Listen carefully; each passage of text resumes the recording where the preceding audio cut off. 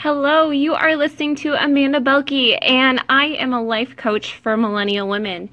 And your question of the day is, what does your name mean?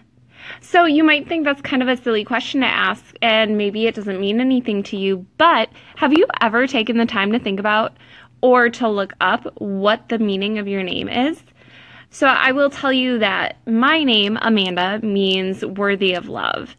And there are so many synchronicities that come into play throughout my life and that meaning of my name. And I just encourage you to look into, what does your name mean and what does that mean to you?